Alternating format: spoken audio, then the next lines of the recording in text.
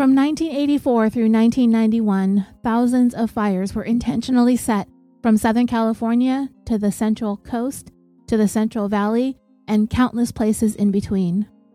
Homes, businesses, dry brush, nothing was off limits.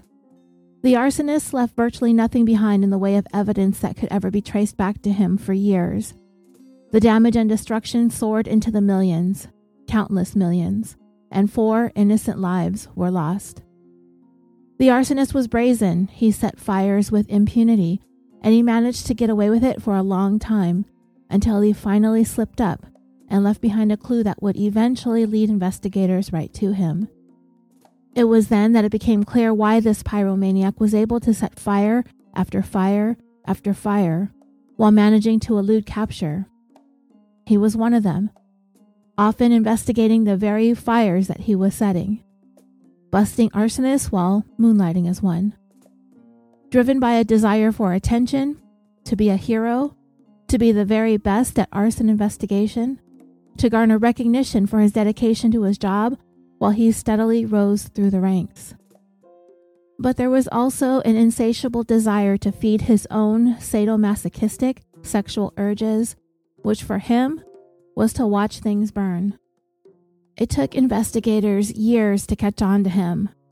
And even when he did come up as a possible suspect, nobody who knew him or worked with him were even willing to entertain the possibility that he was the arsonist that they sought.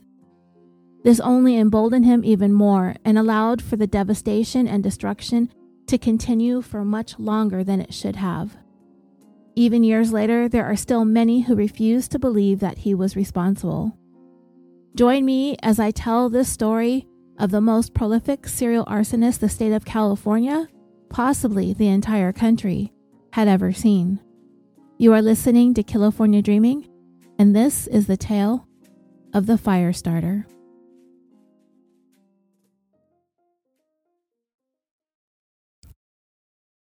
Hello, and welcome back to the show. This is a completely independent, ad-free, one-woman production, and there are a number of ways that you can support the show. You can leave a review on Apple Podcasts or any of the platforms that you listen to your shows on. That will help give us more visibility, and it pushes us up the charts where new listeners are able to find us. You can recommend us in true crime podcast fan groups on Facebook. You can follow the show on Twitter and Instagram. And if you simply can't get enough of California Dreaming, you can subscribe to our Patreon, where you can binge dozens of exclusive full-length episodes of the show. And if a subscription just isn't your thing, you can help out with a one-time donation through PayPal using our email, californiapod@gmail.com. All right, let's get back to our story.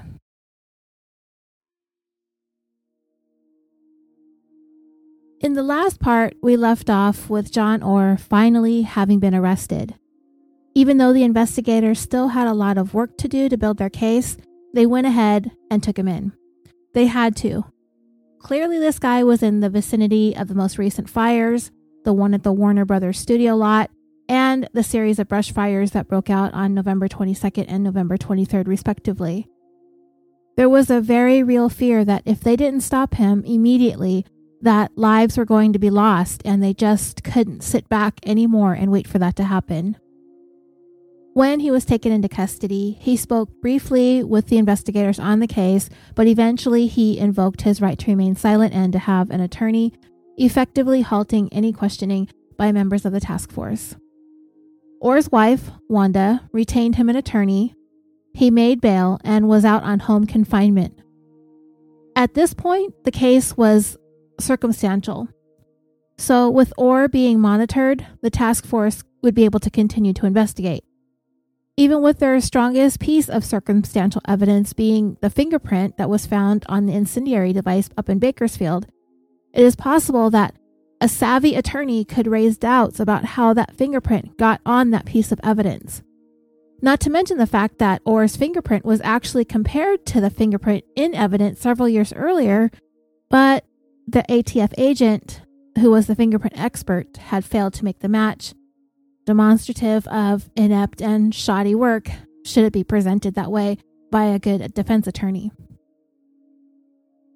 The federal prosecutors assigned to the case were Stefan Steen at the helm, along with U.S. Attorney Walter Brown, both known to be energetic, effective attorneys, both of them under the age of 35. While they were confident in their abilities to try and win their cases, when they were assigned to prosecute John Orr, they were concerned because of how circumstantial the case actually was. The only thing that they were truly able to hang their hats on was that fingerprint. But just to make sure, they sent it to at least 6 more experts to confirm the match. Without that print, there was no way that they'd be able to successfully prosecute the case.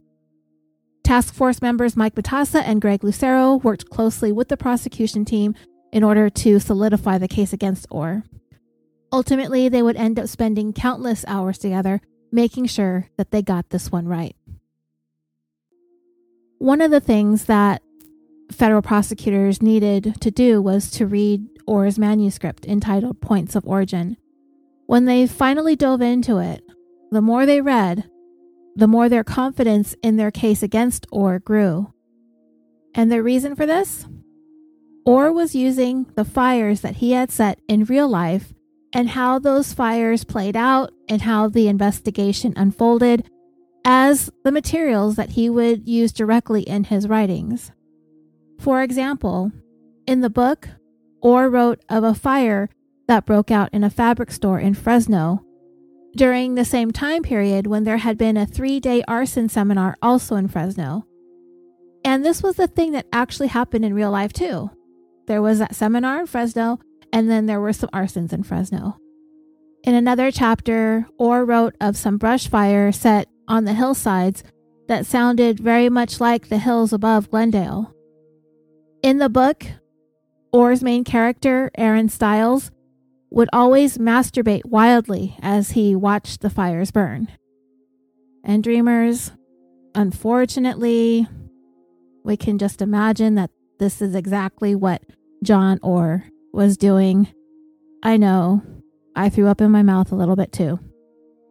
After the task force was finished reading and rereading the manuscript, they lost count as to how many times Stiles became erect and or pleasured himself while watching the fires that he set burned. And it wasn't just the arsonist.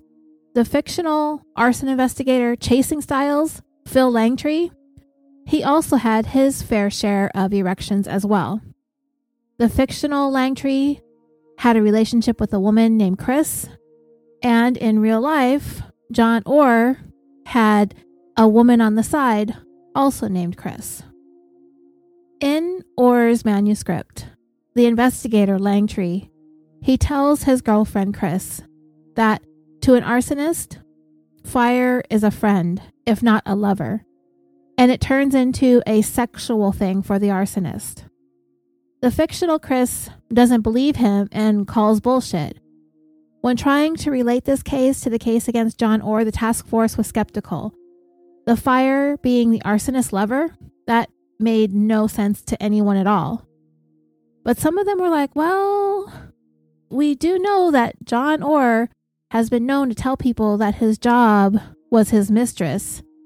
So there had been times when John Orr had made some sexual innuendos and references and relating them to the fires. They couldn't deny the fact that John Orr's work of fiction had a lot of parallels to the nonfiction events. They all knew that Orr was a womanizer, and maybe this was his way of rationalizing his behavior. But then again, if Orr is as prolific an arsonist as they think that he is, maybe he was on this never-ending quest to obtain the thing that he most desired, which was fire, followed up with sexual pleasure. Orr wrote in another chapter how 2 fires had been set in one day, and those fires were at a store where they had a display of window panels and curtains. And we know that curtains were lit in at least one of the retail store fires. Orr wrote in his manuscript about the formation of a task force. And as investigators continued to study this manuscript, it was clear that the author knew much more about every fire than the task force ever did. There was information about some of the fires that the real-life task force were completely unaware of. They also noticed that the main character, Aaron Stiles, he spoke of the fires as if he owned them. He called each one of them his fire. In the book, Stiles also described being able to divorce himself from the side of him that was an arsonist, so he would be able to do his day-to-day work as a fire investigator.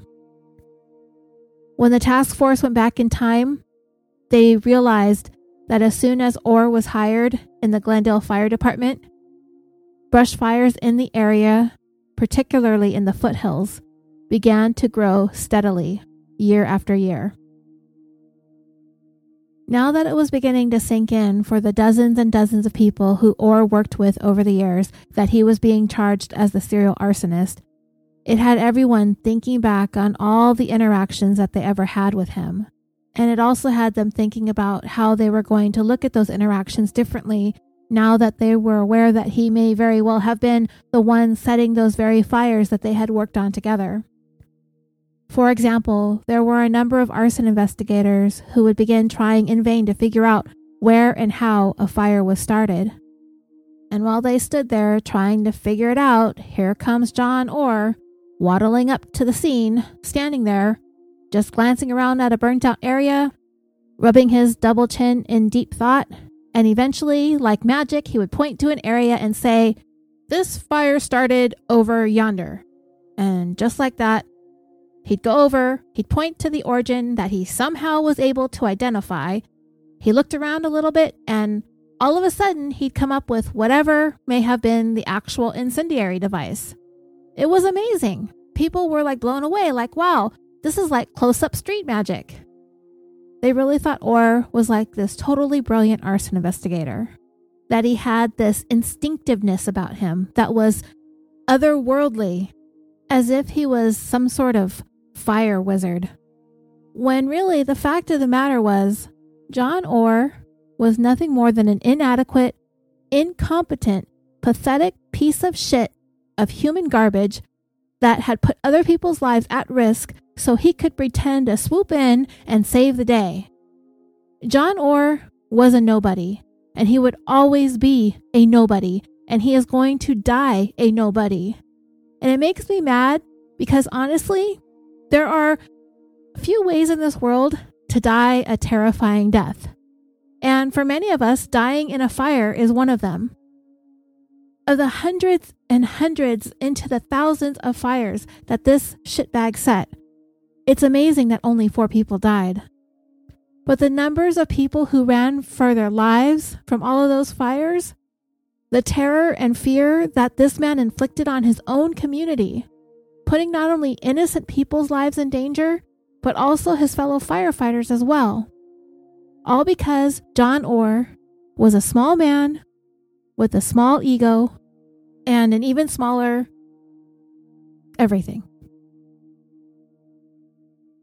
So there had been a time when several arson investigators got together to attempt a stakeout type of operation to try and catch the arsonists.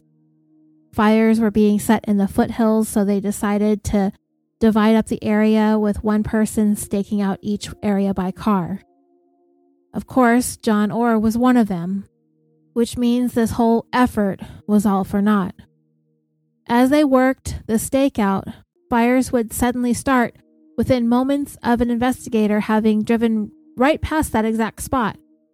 It was absolutely frustrating to think that this arsonist seemed to be everywhere and nowhere simultaneously.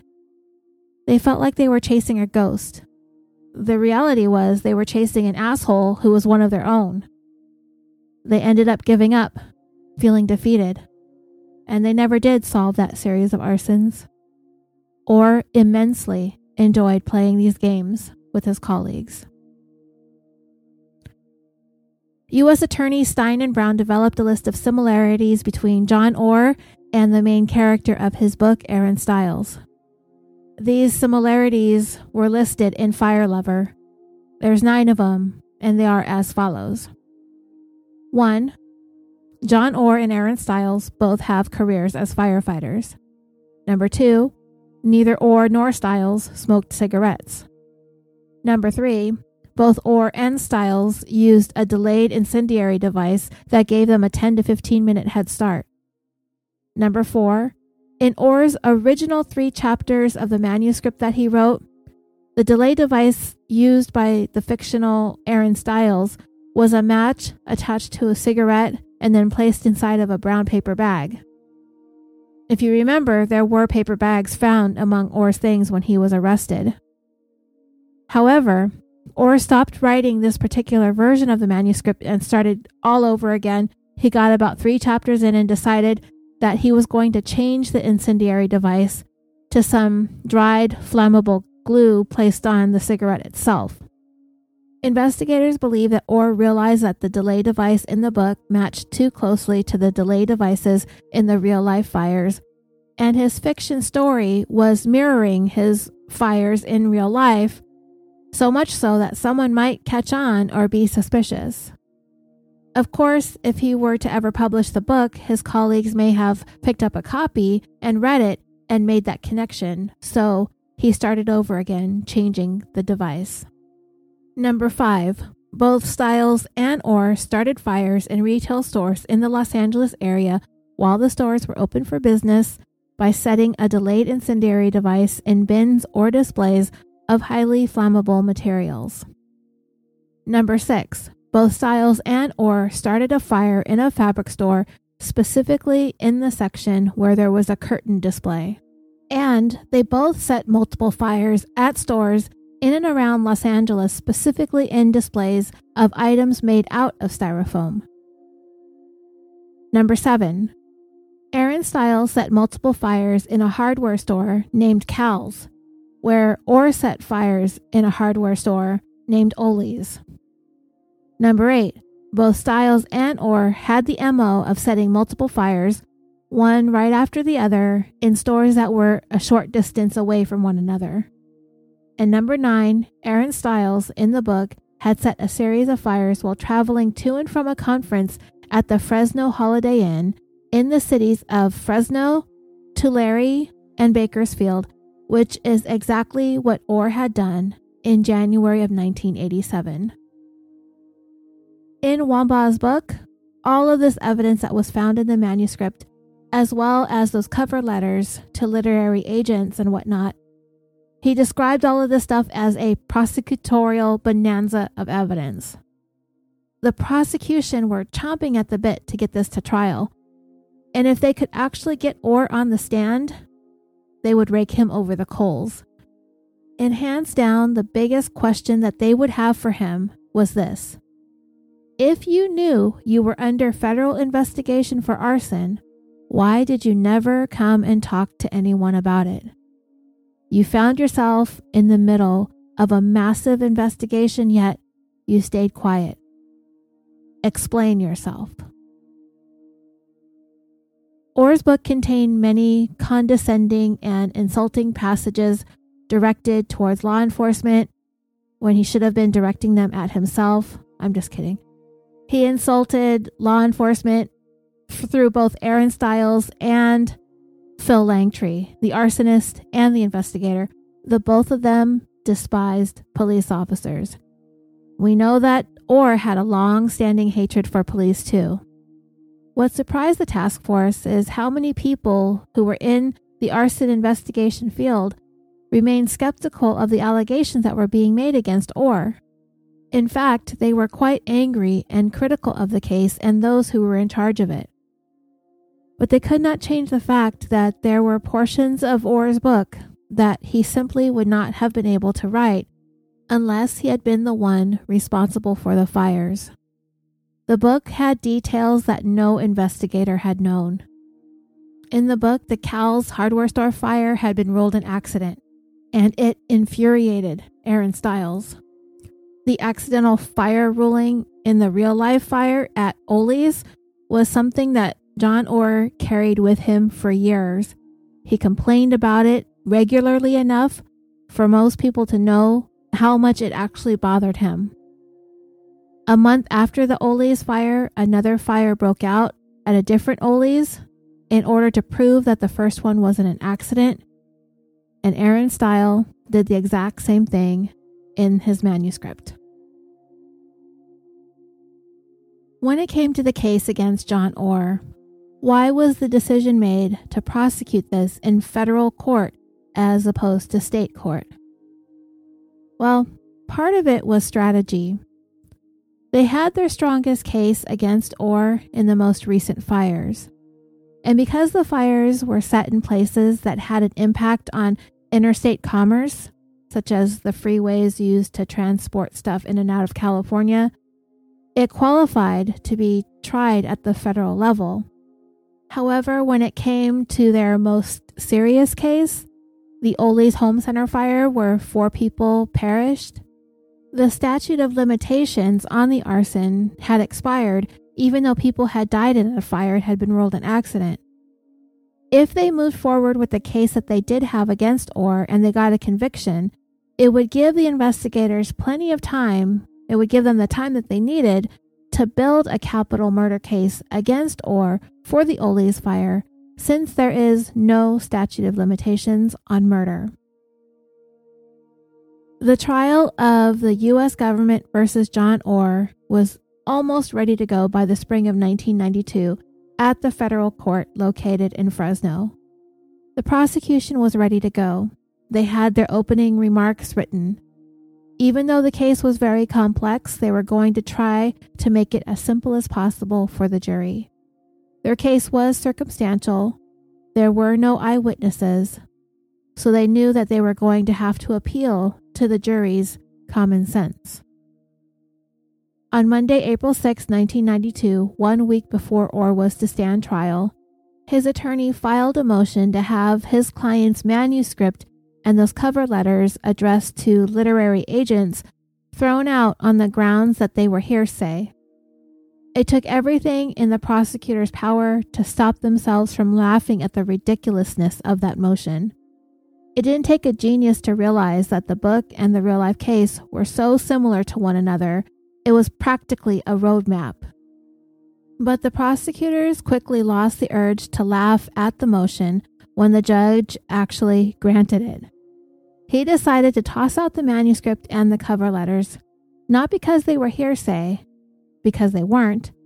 It was because he felt that they were too prejudicial. The actions of the fictional arsonist were not all that uncommon, as if there were a whole bunch of arsonists running around all doing the same thing, setting all the same kind of fires with the same MOs, right?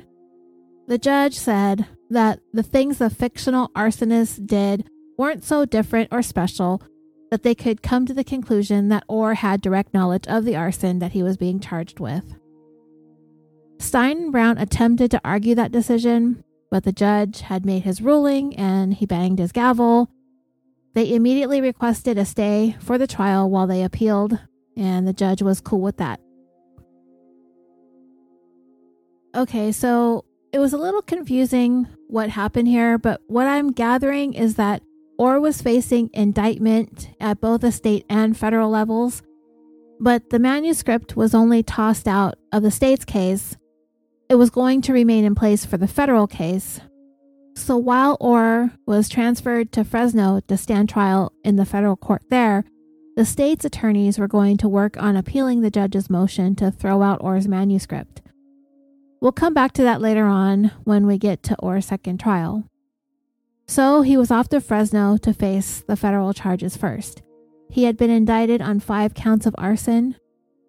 And I found this kind of amusing. In the book, it described one of the prosecutors in Fresno had actually shook hands with John Orr, and he went on to describe his hand as fleshy, pasty, small, and feminine. How nasty is that, right? Fleshy, pasty, small, and feminine. Hardly the hands of a firefighter, right? And honestly, dreamers, that description of his hands doesn't surprise any of us, right? Right. That's because John Orr is a little bitch. Anyway, Orr also made some rounds in the media. He was giving interviews to newspapers. He appeared on Inside Edition. But no matter what Orr did or who he talked to, his little bitch ass complained about everyone and everything that he could possibly complain about. He was unhappy with the way he was presented in everything that he participated in. He accused the media of manipulating and twisting his words. He complained about the prosecutors, that they were untrustworthy and underhanded, that they were all spiteful slimeballs and he couldn't stand any of them. Like a big old crybaby, wah, wah, wah, complain, complain, complain. And as for Orr's own defense attorney, Doug McCann, Orr hated him the most. Because that makes sense, right? And all the while this crap is going on with John Orr, at the same time, 4 Los Angeles Police Department officers, Stacy Kuhn, Lawrence Powell, Theodore Brasino, and Timothy Wind, had been on trial for using excessive force when motorist Rodney King was pulled over a little more than a year earlier in Simi Valley, California. On April 29, 1992, all 4 officers were acquitted and civil unrest ensued for the next 6 days. So some of the members of the Pillow Pyro Task Force were asked to investigate the fires that were being set in Los Angeles during the riots, and this included Task Force leader Mike Matassa. They wanted to look at every business that had been burnt down to try and determine if it would turn out to be a case of the actual store's owners torching their own businesses in order to cash in on the insurance, especially if their businesses were failing. So while Orr was busy being tried in federal court, the investigators in Southern California stayed pretty busy, and their case was at a standstill while they tried to appeal the decision to toss out his manuscript. John Orr's first trial began on Tuesday, July 21st, 1992. At this trial, he was charged with 5 arsons, 2 in Bakersfield, 1 in Tulare, and 1 in Fresno. The main points the prosecutors wanted to get across to the jury included the information about the incendiary device, which they called Orr's signature device that he used at pretty much every single fire. There was the fact that they had his fingerprint on one of the devices that they found, the fact that Orr had discovered the tracking device on his vehicle, as well as the fact that he never came to anyone to question why he was being tracked. It was even pointed out that in the letters that John Orr wrote to one of those literary agents that he had, he stated that he had even been considered a suspect, and all of this demonstrated a consciousness of guilt. Orr's attorney attempted to argue that he had a certificate that he had completed the courses of that seminar and that this was his alibi and he could not be the arsonist because he couldn't be in 2 places at once. He argued that just because Orr never inquired about the tracking device didn't mean that he was guilty. In fact, it really meant nothing. As for the items found in Orr's bag, the cigarettes, the matches, the rubber bands, and a notepad with yellow paper, all of those things were used for demonstrations in the classes that John Orr taught. Orr's attorney questioned the fingerprint evidence, that someone had compared the fingerprints back in 1989, yet a match was not made. It was completely overlooked. And then magically 2 years later, they found a match, insinuating that in those 2 years, the evidence could have been planted in order to frame his client. Most of the defense case was built on the mishandling of evidence and a conspiracy to frame John Orr for the arsons, and that it was the investigators themselves that provided Orr with the so-called inside information that he used for his manuscript. They were the ones who provided Orr with all the evidence that they had, and he turned around and used it in his book, not because he was the arsonist, but because he had inside information due to the fact that he worked with these people. Captain Marvin Casey, who had been waiting a very long time for this day, testified at Orr's trial. At the Kraft Mart fire of January 16, 1987, Casey had arrived at the scene and looked at the origin of the fire. There was a lot of powder around the area from being sprayed with a fire extinguisher, and in the powder, that's when he spotted the incendiary device, the cigarette with the matches and the piece of yellow paper that had been partially burned. He carefully picked the item up with a pair of forceps and packaged it. The one thing Captain Casey did not do was take pictures of the scene or pictures of the device in the spot where it was found. The defense would insist that because of that, there really is no proof that the incendiary device ever existed on the day of the fire. Captain Marvin Casey had to admit that he did not document its existence beyond placing it in an evidence envelope and sealing it. The defense attempted to poke holes in the evidence handling, that there was information missing when it came to the chain of custody, that over the years any opening and closing of the evidence package compromised the evidence because of the sloppy manner in which it was handled. He was trying to convince the jury that the piece of paper entered into the evidence was not the same piece of paper that was found the day of the Kraft Mart fire, insinuating that Orr's fingerprint had been planted. After the second day of trial, an article was printed in the LA Times with quotes from John Orr himself as he cast himself as the victim of a governmental conspiracy to frame up an innocent man, and he used the assassination of John F. Kennedy as an example. He said that after Lee Harvey Oswald was killed by Jack Ruby, investigators went to the morgue where his body was at. They brought the rifle in there and they placed Oswald's hands on it so they could frame him for Kennedy's murder. Orr insisted that they did the exact same thing with him and that fingerprint. That somebody got him to handle a piece of yellow paper and then they turned around and planted it in evidence. So there was an odd thing that happened on the second day of trial. Orr's defense attorney, McCann, was cross-examining the lead of the task force, Mike Matassa. Agent Matassa had been asked earlier what day John Orr became a suspect. He stated that it was on April 17, 1991, the day the match to the fingerprint was made. He was asked if he was sure about the date, and Matassa said that he was.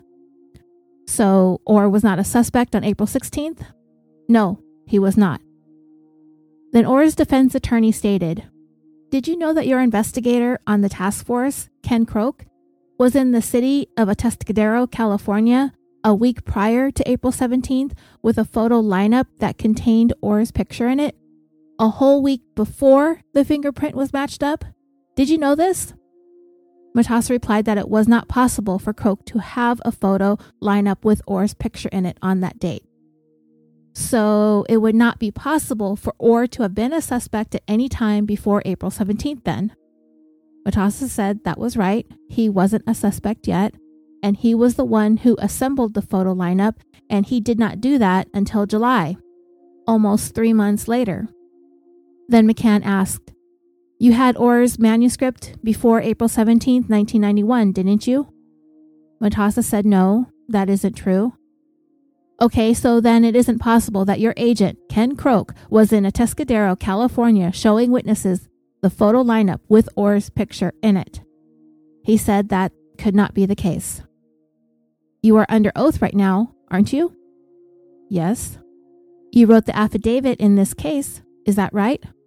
"Yes." "When you wrote it, did you lie on it?" "No, I did not." The prosecutor objected, and McCann rephrased the question. "Did you make any false statements in the affidavit?" Matassa said that he did not. "Have you seen the photo lineup?" "Yes, I was the one that created it." "When was the picture of Orr taken?" "Around July of 1991. "Where was it taken?" "At a training session." "So you are telling us that it is impossible for Ken Croak to have had the picture of Orr to show around to witnesses on April 9th, 10th, or 11th. Orr was not a suspect at that time."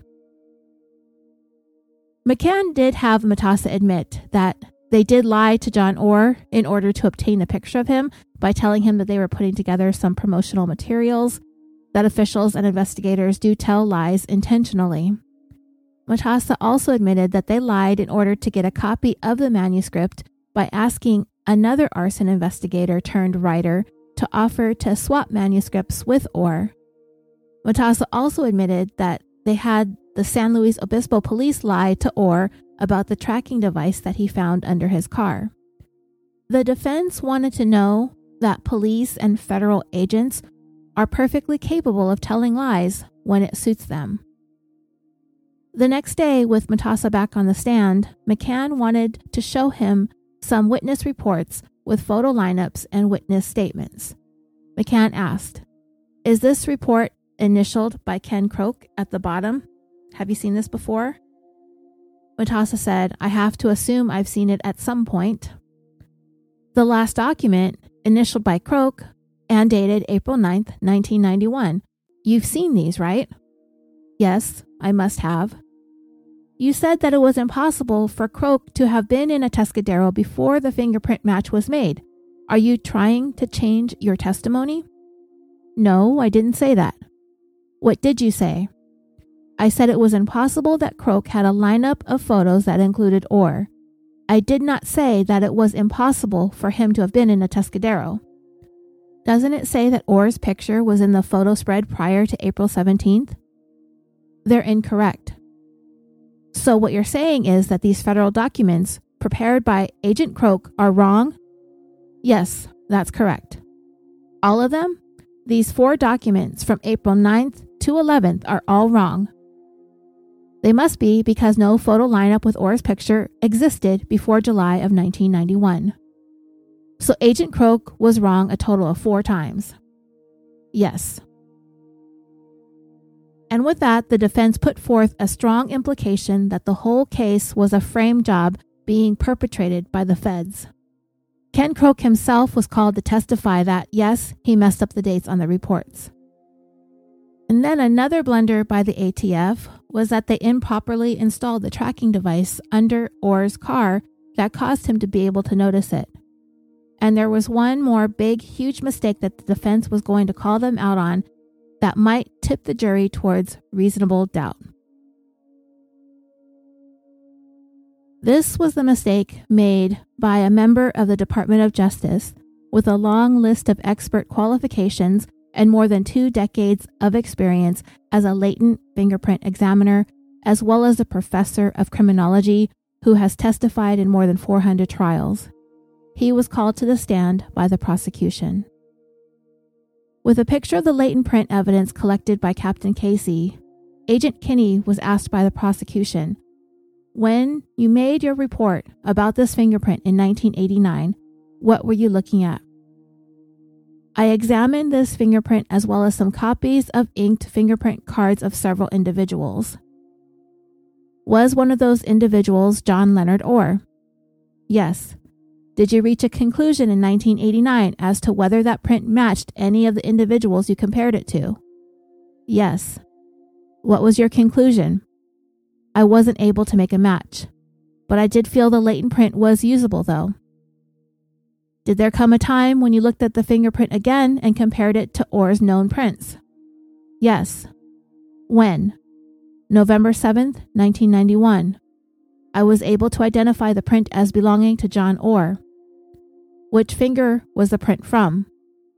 "Left ring finger." "Can you tell us why you reached that conclusion in 1991 but failed to do so in 1989? "I was given better material with which to make my examination. I was told that the fingerprint had been identified by 3 other experts." So the defense attorney was up next and asked, "Why would you care what other experts found? Don't you have faith in your own work?" Agent Kinney answered, "When an expert is confronted, he has to prove the other experts wrong.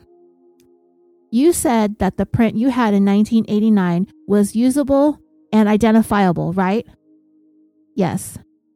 "So it wasn't too poor of quality, right? And in 1989, your conclusion as to a match was negative." "Correct." "So did you make a mistake in 1989 or did you not?" "I did." "You did make a mistake in 1989? "Yes." "Is this the first time that happened?" "No." "Does it happen all the time?" "No." "It's only happened once in the last 2 decades?" "As far as I know, it's only happened twice." "How many prints have you looked at over the years?" "Millions." And that's what the jury would hear of that. After 2 decades of experience having examined millions of fingerprints, Agent Richard Kinney had only made 2 mistakes. But it just so happened to be that one of them was a case that John Orr was involved with, arguably their biggest arson case of the century. One of the witnesses that would eventually be called to testify on behalf of Orr was his 4th wife, Wanda. I don't really want to get too much into her testimony, but there is one portion that I did want to go over. She was asked by the defense attorney, McCann, about when she and Orr got married. She said that they were wed on November 21st, 1986, and that would be 2 months before the series of fires in the Central Valley in Fresno, Tulare, and Bakersfield, when there was that 3-day seminar in Fresno. Orr's attorney presented a wedding photo. It showed him with a beard. McCann asked, "Did you go on a honeymoon?" And she said that they did. Next, McCann showed a picture of Orr taken in December of 1986. He still had the beard. From there, the attorneys had a sidebar with the judge to discuss another photo of John Orr with a beard. The date on the back of it said January 17th, 1987, which is the day after the Kraft Mart fire in Bakersfield. Eventually, McCann got back to questioning Wanda. "What do you see in this photo?" She said, "That's John, the house, and furniture on the front lawn. We had a yard sale that day." Then he asked, "When was the yard sale?" Wanda stated that she believed it was on the 17th of January. "How do you know for sure that it was January 17th? "This is from my album. I date everything that goes into the album." Under cross-examination, the prosecutor asked, "Do you specifically recall the yard sale being on January 17th, 1987? "Yes, sir." "How are you able to remember that?" "Because the date is in my album." "I get that, but do you remember it?" "Yes, I remember the sale." "Do you remember the date specifically?" "It was a while ago." "Okay, so what you're stating here is the only reason you are saying that the sale was on January 17th is because that is the date written on the back of the picture in your album, right?" "Correct." So from there, the prosecutor suggested that the photo had been removed from the album so a date could be added to the back of it in order to provide Orr with a solid alibi. He said to Wanda, "This specific photo was taped to your album, but around the edges of the picture, it looks like it had been glued before. Do you see that there is glue residue around the edges of your photo?" She agreed that that's what it looked like. Would this suggest that the picture had been glued into the album, then removed, and then taped back in? No. Well, would you put both glue and tape on a picture when you're putting them into an album? No. How long did your husband have the beard after the two of you got married? Until February or March, I'm guessing. The prosecutor called a witness to rebut Wanda's testimony. A woman, an insurance claims adjuster, who had dinner with John Orr at the 1987 Fresno seminar. She was asked, "Have you gone to conferences involving the topic of arson?" "I've only been to one." "When was that one?" "In January of 1987. "Where?" "Fresno." "When you were there, did you see John Orr?" "Yes." "When you saw him, did he have a beard?" "No." So the implication here is that the picture of Orr with a full beard, which is dated January 17th, 1987, had to have been given a false date because just a day or two earlier, when witnesses had dinner with Orr, were able to testify that he did not have a beard when they dined with him at the Fresno seminar. Therefore, it would have been impossible for Orr to have grown a full beard in just a day or two, meaning that somebody had fudged the date on the photo of Orr in order to offer him an alibi for those fires. And that somebody was his wife, Wanda. When the prosecution gave their closing arguments, they made sure to highlight the strongest points of the case. The strong evidence that the actual fires and the fires in Orr's manuscript were nearly identical, and that the manuscript contained information that would have been impossible for anyone to know, not even arson investigators on the cases, unless they were there and had something to do with the fires. In fact, as they meticulously went down the timeline, beginning when Orr checked out of his hotel after the January 1987 Fresno conference, which was at 6:51 a.m., when you track Orr's movements heading through the Central Valley, along with the timeline in Orr's manuscript, everything lines up almost perfectly, from place to place, from time to time, from fire to fire.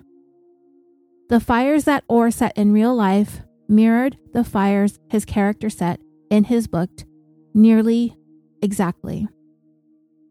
His manuscript was a roadmap of John Orr's actual crimes. When it came to the expert who made the identification match between the latent fingerprint lifted off the incendiary device to Orr's fingerprints on file with the LAPD, it was impossible for there to have been any kind of conspiracy to frame John Orr because that particular fingerprint analyst had no idea who John Orr was. He had no knowledge of Orr's manuscript.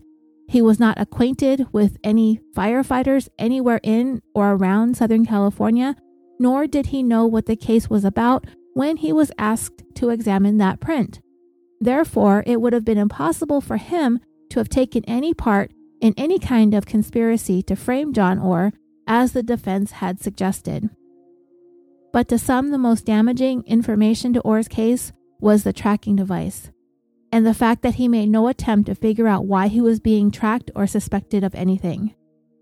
He did nothing, he stayed quiet, he never brought it up. Anybody else who would have discovered that they were being surveilled by their own colleagues would have raised hell if they were innocent. When the defense had a chance to give closing arguments, McCann focused on this whole thing being a conspiracy to frame Orr, that they were lying when they said Orr had not become a suspect until April 17, 1991. When he had Marvin Casey on the stand, he had a hard time telling the truth because when he was asked the hard questions, he had trouble maintaining eye contact as he spoke.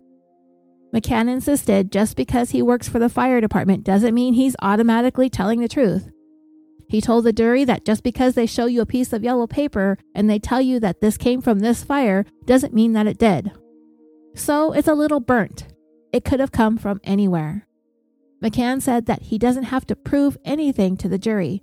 He doesn't have to prove that there was a conspiracy to frame John Orr, that burden falls on the prosecution to prove everything to you, not the defense. McCann criticized the failure to match the fingerprints back in 1989, yet after being mishandled with a broken chain of custody 2 years later, they all of a sudden have Orr's fingerprint coming back as a match? The only conclusion this tells you is that the so-called mistake back in 1989 was not a mistake at all. Even though the fingerprint analyst was willing to get up on the stand, to fall on the sword, to take one for the team, this doesn't mean his conclusion was wrong. In fact, with all of his experience, we could say with almost near certainty that he was not mistaken, that fingerprint in 1989 was not John Orr's.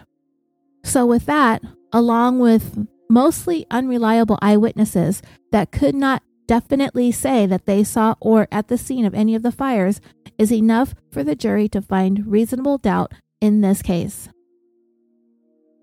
The prosecutor gave the second part of their closing arguments after that, and they gave the jury a synopsis of the defense strategy.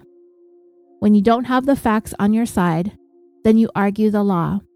When you don't have the law on your side, then you argue the facts. When you don't have either the facts or the law on your side, then you call it a government conspiracy. Everybody is against me. They're framing me for this crime. This prosecution team are part of this conspiracy. Everybody's in on it. The police, the investigators, the feds, they're all in cahoots against me. It's me against the world, according to John Orr. It is all a show, a song and dance, and smoke and mirrors to try to take your attention away from the truth. The prosecutors told the jury, as for Orr carrying all of these items along with him everywhere he went, matches, cigarettes, rubber bands, and yellow notepaper, that the idea that he had these items as a part of his training sessions. How many cigarettes, matches, and rubber bands do you need to teach people how to construct an incendiary device? If nothing else, he could have had just one device already put together to show the class. He certainly did not have to sit there and make a new one every single time for every single person who asked him to, because it was such a simple thing to make. And Orr had so much of an overabundance of materials, much more than he would have ever needed for any training courses. But it was exactly what he needed to be a serial arsonist. And don't forget, in Orr's manuscript, he wrote that Aaron Stiles would stop the arsons if he ever got close to being caught, and that is exactly what Orr did. After he found the tracking device on his car, and when he became aware of the task force, all the fires at the retail stores completely stopped. The prosecutor finished up by saying this: "We don't care why he did it. All we care about, and all you care about, is that he did it. All the evidence has shown that he did, and because of that, you must find this defendant guilty." The jury began deliberating on July 28, 1992. That was a Tuesday. The next day, the jury asked to see the first version of Orr's manuscript, and that they might possibly want to see the whole thing as well. Orr had only written 3 chapters when it seemed that he decided to start all over from the beginning. The prosecutor said that he didn't want the jury thinking that he didn't want them to see the whole manuscript, that it was the defense that wanted to keep it out of evidence. Orr's attorney told the judge that he did not want the jurors to read the section of the manuscript where Orr detailed a woman being raped. He would agree to allow the jury to see the whole thing if they redacted that portion. But guess who disagreed with his own defense attorney? Yep, his very own client, John Orr. He didn't want any of his writings redacted, not one single word. It was probably his big-ass ego talking, but he wanted the jury to read it all. The rape, the masturbation, whenever any of his characters had an erection. But the judge was like, yeah, no, we're gonna go ahead and redact all that crap. So, a handful of people sat down. Each of them were given about 30 pages of the manuscript, and they sat there highlighting each time that the arsonist had set a fire, when he became aroused, and then he pleasured himself. They redacted all of those words related to anything sexual in the book. I honestly can't believe that John Orr was completely comfortable with 12 complete strangers reading this garbage that he wrote, when all it would serve to do is possibly provide the jury with information that could be considered a motive. What an idiot. This guy is so arrogant and gross that he wanted them all to read his nasty ass fantasies. Yuck. Nasty. Gross. Barf. Ew. Ugh. So, anyway, the jury deliberated for 3 days when they came back with their verdict. The court clerk read it out loud. We, the jury, in the above entitled case, find as to the defendant, John Leonard Orr, the following verdict. Count 1, arson, on or about January 15, 1987, at Hancock Fabrics in Fresno, California, not guilty. At this point, both the prosecution and the defense had stipulated from the beginning that they agreed that all 5 of the fires that Orr was being charged with were set by the same person. So if they found Orr not guilty on this one count, they were going to find him not guilty on all counts. Count 2, arson, on or about January 13, 1987, at the House of Fabrics in Fresno, California, not guilty. Count 3, arson, on or about January 16, 1987, at Family Bargain Center in Tulare, California, guilty. Count 4, arson, on or about January 16, 1987, at Kraft Mart in Bakersfield, California, guilty. Count 5, arson, on or about January 16, 1987 at Hancock Fabrics in Bakersfield. Guilty. John Orr, who had been free on bail, was immediately taken into custody because these crimes were particularly violent and could have potentially caused a great deal of harm or death.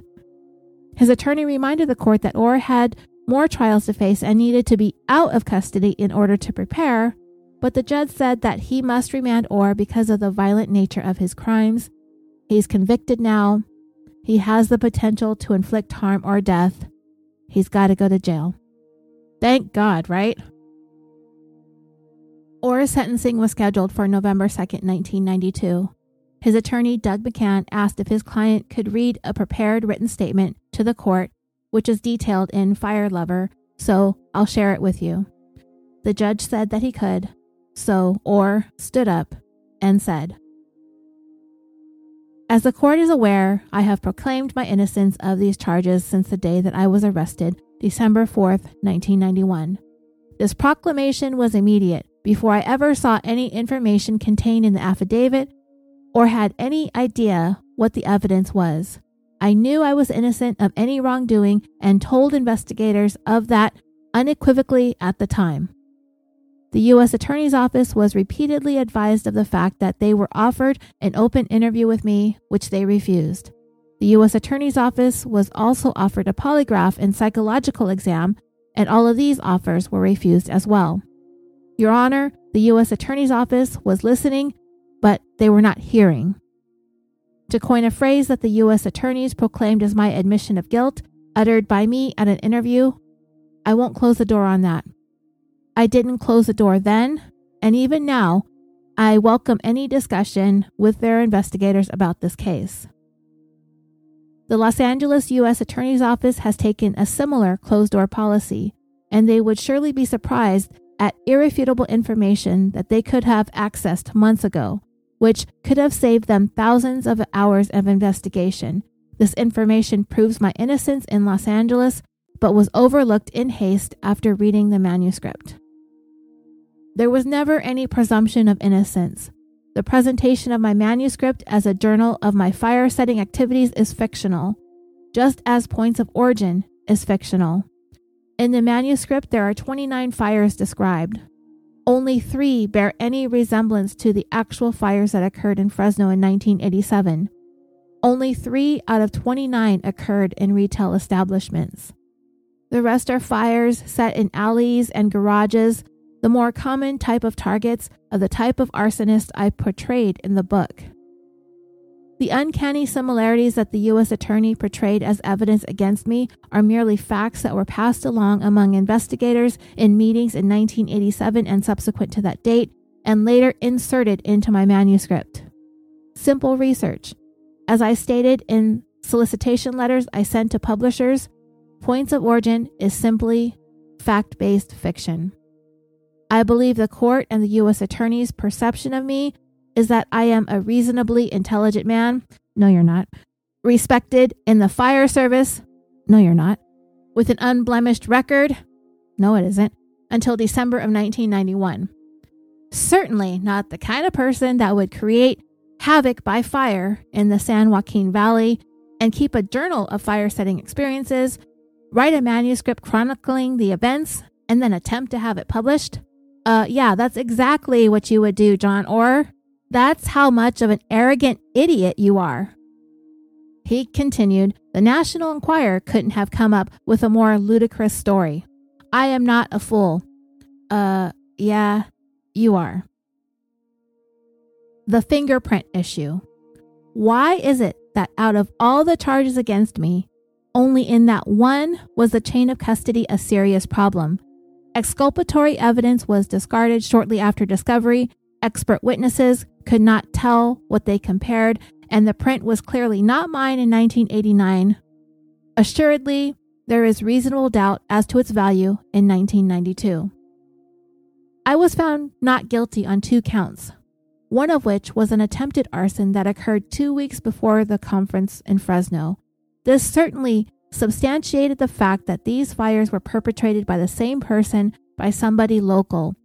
Your Honor, My life has been dedicated to the fire service and law enforcement for over 22 years. I have personally been trapped by fire and smoke on 3 occasions. I know the panic, the terror, the helplessness that even a well-equipped firefighter can experience as a fire advances uncontrolled. Yeah, we know that's John Orr's favorite thing in the whole world to tug off to, right? I know how those witnesses felt. My heart went out to them. Aw, what a shitty asshole. I don't wish that kind of experience on anyone, and I feel helpless and frustrated because the person responsible for this remains at large. I have fought fires, performed rescues, and carried the bodies of men, women, and children who have died as a result of fire and smoke. I have been devastated by this misguided investigation. But beyond that, the fire service has suffered with the perception that they were betrayed by one of their own. Your Honor, they have not been betrayed. They and I have been victimized by a total lack of communication and overzealous investigators. My personal reputation, my career speaks for itself, and I stand by it. I truly hope that justice will ultimately prevail, at least for the sake of the fire service. Your Honor, thank you for the opportunity to be heard. Whatever your decision is on my sentencing, I will continue to abide by the court's orders as I have from the beginning of this personal nightmare and continue to fight to prove my innocence. Orr's defense attorney, Doug McCann, was going to make a statement to plea for leniency. His statement is also in FireLover, and I will share that with you. He said, I saw a jury convict Mr. Orr. It's not surprising that they convicted him because of the fingerprint evidence. That was the entire case. I don't know if I stand here next to a man who didn't commit these fires. That doesn't sound very confident or reassuring coming from the defense attorney, I'm just saying. You have just heard from him telling you that he did not start these fires. If John Orr was telling the court that he was responsible for the fires, I could say he's accepting responsibility, showing remorse, should receive something other than the maximum. He has no prior record, but I'm not in that situation.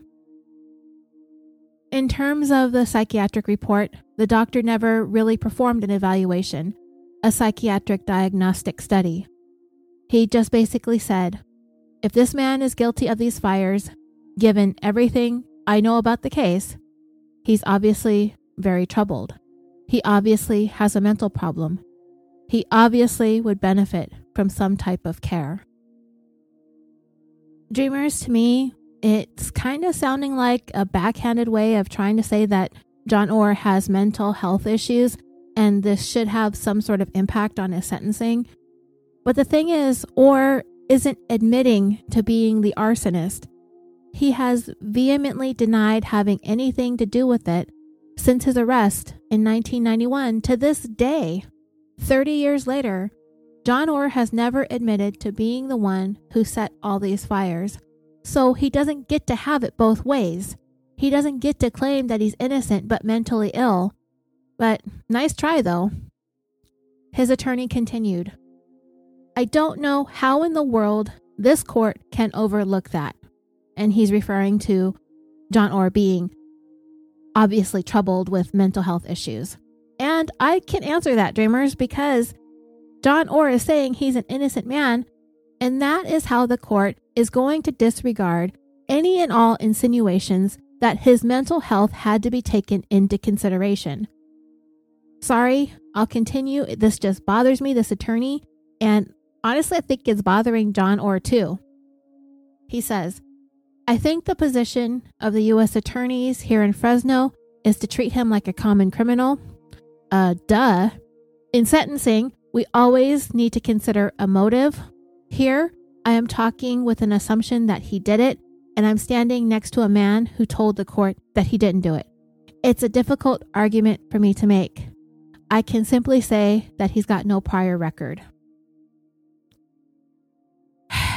Dreamers, it kind of sounds like to me that his attorney's trying to speak for leniency, and he's saying things that he would say if his client had taken responsibility. I mean, how is the judge supposed to take motive into consideration when there has been no admission of guilt? How can a motive be defined if the defendant insists that he didn't do it? I wasn't impressed with this attorney's statement on behalf of his own client at all. It was weak. But he carried on.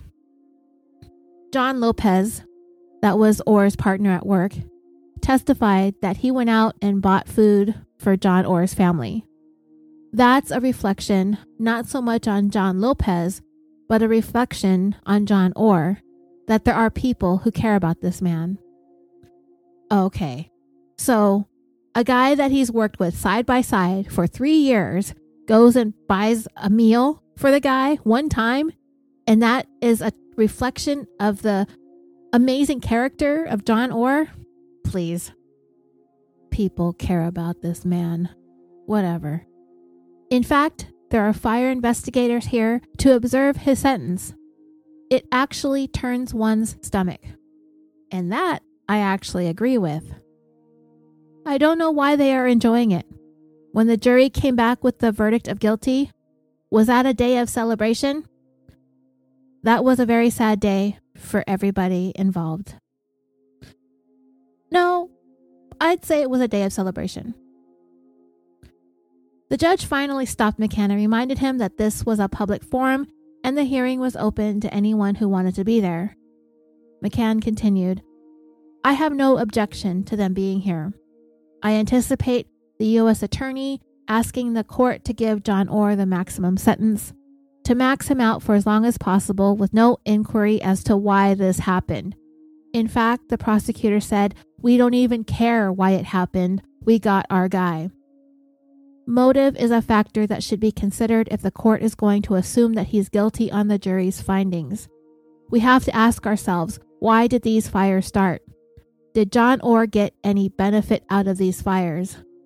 If there is no motive, then we have to look at the psychiatrist who said that if you make that assumption, then there is only one conclusion, that you have some type of pathology. Dreamers, doesn't it feel like this attorney is only making things worse for Orr? Any which way you look at this statement, it sounds like he believes Orr is guilty and wants the court to overlook the fact that Orr has denied involvement and base the sentence on his guilt anyway, while taking Orr's motive and possible mental illness into consideration before handing down the sentence. He's basically admitting that Orr did this without outright saying it.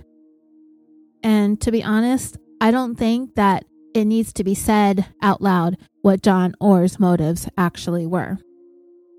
So McCann continued, one other small point. The probation officer indicated that John Orr has nothing redeemable about his life because he's been living a life of fraud all these years, because he's an arsonist. Well, finally, truer words have not been spoken yet thus far. As the court is aware, Orr has been a well-respected arson investigator and instructor. At least on that level, there are people that benefited from knowing him. And from there, McCann's attention was diverted towards Orr. The two of them whispered for a moment, and then McCann finished his statement by stating that he would submit it to his honor. John Orr basically told his attorney to sit down and shut up. The prosecutor spoke next.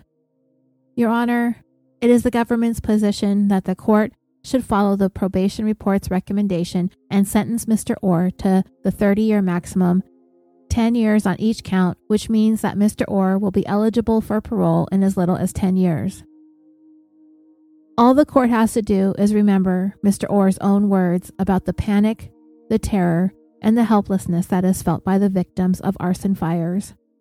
Who better than this man right here to know the danger that an arson fire creates than come into the court after a jury has found him guilty and proclaims his innocence, and proclaim that he had been set up by the government? It's ludicrous. He should get the maximum sentence, 30 years. He should be sentenced under 4205A, which requires him to spend a minimum of 10 years, and the court should order him to pay a fine. And it is the government's understanding that he has now sold his rights to his novel, I believe to HBO, and I would like the court to order restitution to be paid by the defendant. And furthermore, Your Honor, this is somewhat of a day of celebration because a very dangerous man is no longer on the streets. And law enforcement does celebrate on the day when dangerous criminals are convicted and put away as required by the law. Thank you. Then it was the judge's turn. He stated, "You chose in your own defense to not proclaim your innocence personally. That was a strategic decision, a choice you made to not tell the jury I did not set these fires. That choice was yours and it's respected. However, the evidence was substantial and the evidence was sufficient to convict you. You are guilty of each of these counts, and what I must say to you as a sworn law enforcement officer is that the proof of your guilt and the fact that your guilt then establishes that you betrayed the highest trust that was placed in you to protect the public from the terror that you have described, and to care for them, and to use the great skill and respect that was afforded to you in your profession to do the right thing, not the wrong thing. I do find that you are a danger to the community and that you are someone who must be incarcerated, and there must be an example made of this case. It is the judgment of this court, Mr. Orr, that as to counts 3, 4, and 5, you are hereby committed to the Bureau of Prisons to be imprisoned for a term of 10 years as to each count to run consecutively with the other. I am sentencing you to a total of 30 years, and you shall pay a restitution in the amount of $225,971 to the victims in this case, as will be specified by the probation officer." Orr's defense attorney asked for bail pending appeals. That was swiftly denied. He also told the court that he would no longer be representing John Orr. Later, Orr said that his attorney was bitter, that he thought Orr was a disloyal client, so Orr fired him. His attorney did say that he was very unhappy to see how many people were in the gallery that were filled with so much happiness and joy that Orr was being put away for a long time. The task force that worked so hard to build their case, all of them were thrilled. It was written all over their faces. They could not hide their emotions. And there was one additional person in the gallery that had been paying very close attention to the trial because he had a vested interest in the case. And that would be Los Angeles County Deputy District Attorney Michael Cabral. Orr still needed to face trial for several arsons in the Los Angeles area before Cabral would get a crack at him. They were ready for the numerous arson cases that had the strongest evidence implicating John Orr, but they weren't quite ready for the biggest trial yet to come. And this would be a way for Orr to be off the streets and locked up for quite a long time, while they worked to land Orr on California's death row for the murders of 4 innocent people. 50-year-old Ada Deal, her 2-year-old grandson, Matthew Tritle, 26-year-old Carolyn Krause, and 17-year-old Jimmy Satina, all of them who perished 8 years earlier at the devastating fire in South Pasadena at Ole's Home Center.